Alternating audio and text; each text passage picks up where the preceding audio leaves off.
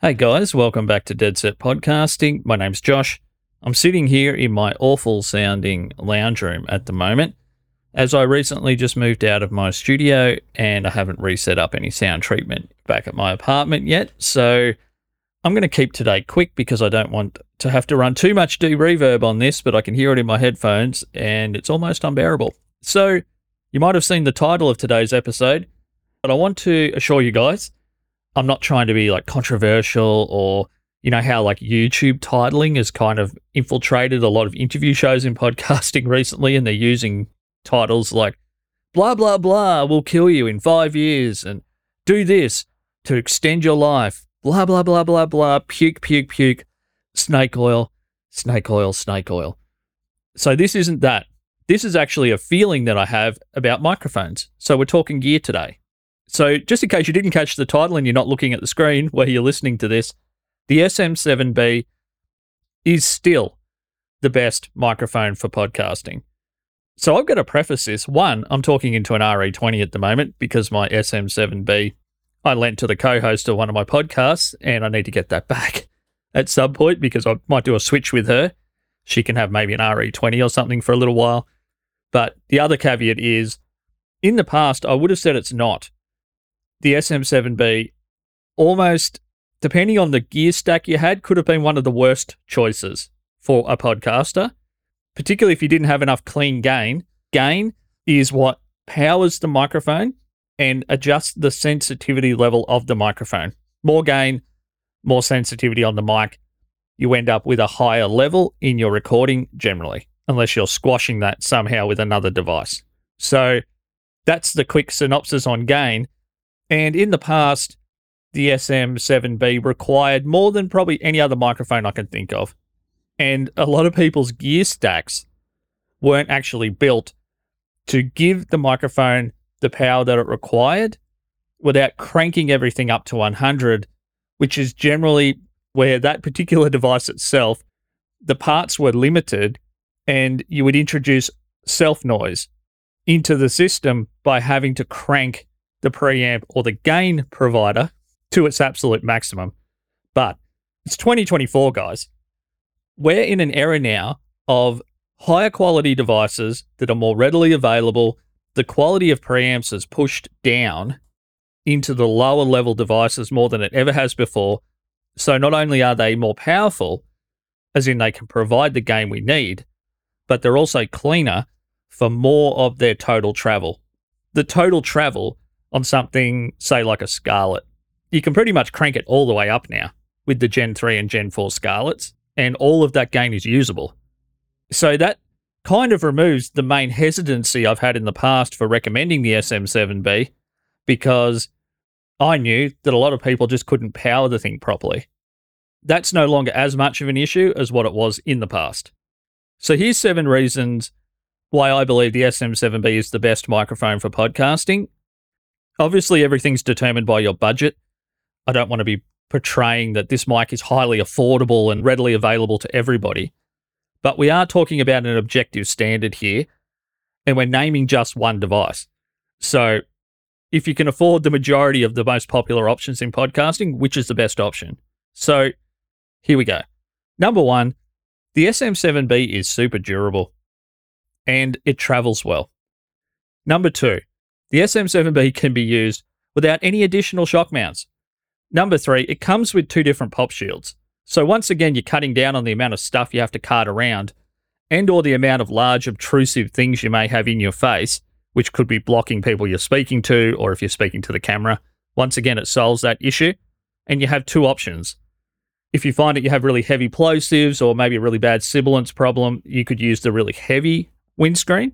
And if you don't, you can use the more slimline, I guess, streamlined, smaller windshield. And they both come with the microphone. So again, it's saving you money. And once again, they travel well because they're on the mic. They fit straight on there. It's not an additional thing you have to remember to take with you and find a way to position it when you get there. And or if you're packing down and setting up at home, because you can't leave things set up permanently, having to reset up a pop shield every time is a real pain in the ass, to be honest. Number 4, the microphone has incredible rear rejection, which does cut down on some of the reflections coming back in a room such as this one. I honestly probably would be better right now using the SM7B than I am this RE20. Just this happens to be what's on the boom stand at the moment. So it has great re-rejection. So it's really useful in a lot of environments that aren't audio friendly. But the other thing it's great for is just say that you accidentally forgot to take a stand and you're out recording at someone's house. The mic has incredible handling noise rejection. That's why you'll quite often see vocalists, particularly in punk rock, hardcore, and heavy metal bands, recording in the studio, actually holding an SM7B in their hands. You rarely see, in a professional recording situation, any other microphone being handheld by a vocalist. And there are many, many podcasts, and it's a bit confusing because they've got $1 million video setups. There's many, many podcasts out there that I see on Instagram Reels where they're hand holding the SM7B, and 3 or 4 people might be doing that. So come on, guys, you got $1 million lighting and video setup, maybe get some boom stands, but that's not what they're doing. And it doesn't seem to be adding a heap of extra noise to their recordings. So number 5, the SM7B has a darker tone than some other popular microphones in podcasting. And you might say, oh, well, my voice naturally just comes out of the box sounding more like radio or broadcasty out of an RE20, or particularly the Heil PR40, because it is really heavily made for the boom and sizzle sort of sound out of the box. What the SM7B can give you is a flatter, slightly darker tone that takes EQ really, really well, because you're not trying to fight against any particular accentuation in the EQ that's in there by default. And one place, particularly with the Heil PR40, where they do have a really big bump, is in the sibilant frequencies. So it makes it very articulate in the higher frequencies, and it can pick up your transients if you happen to be a really fast speaker. But it also can make people's voices that are sibilant, like mine, really, really harsh. The SM7B, I've used it on lots and lots and lots of female guests in the past at the studios that I've had over the last 3 or 4 years. It's a mic that can temper, to some degree, a really sibilant voice. And mostly it's because it doesn't have any massive spike anywhere in the EQ that kind of accentuates frequencies that aren't always flattering. So I do love that about it, but it's not a microphone out of the box, to me, that sounds as good as it does when you put some EQ on it. So number 6, and this is just about how much more versatile the mic is than many others that are podcasting microphones. You can use the SM7B to record a singer, to record a guitar speaker. So where a guitar amplifier goes, it has to send the sound out a speaker. You can mic up a guitar cabinet with a speaker in it, a bass cabinet with a speaker in it. You can mic up an acoustic instrument, guitar or violin. Like, it does a pretty good job of nearly everything when it comes to recording. And a lot of these broadcast type microphones, really, other than kick drums, do a good job of capturing a nice, even frequency range of other instruments, as well as the SM7B does. So number 7, and this is maybe something that audio engineers or people that are a little bit more tuned in to audio would pick up, but out of all the microphones I can think of, the SM7B is not fatiguing. You would have to work really hard to get the level of boom and sizzle into that microphone, boom being heavy bass, sizzle being a lot of higher frequencies, that classic, really processed radio sound. The SM7B is rarely fatiguing on the listener's ears when the podcast gets longer. So 60, 90, 120 minutes of listening to a really highly processed sounding microphone actually can give people what's called a compression headache.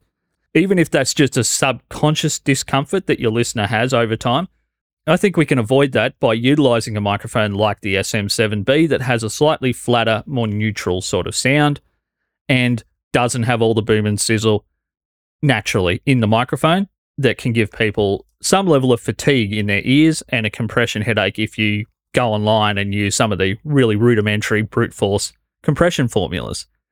So I felt in my chest that I was about to go on a little bit of a rant then, so to use a cricket expression, I'm going to pull up stumps there. Thanks, guys. I'll talk to you soon. My name's Josh. Check out deadsetpodcasting.com. Catch you later. Bye-bye.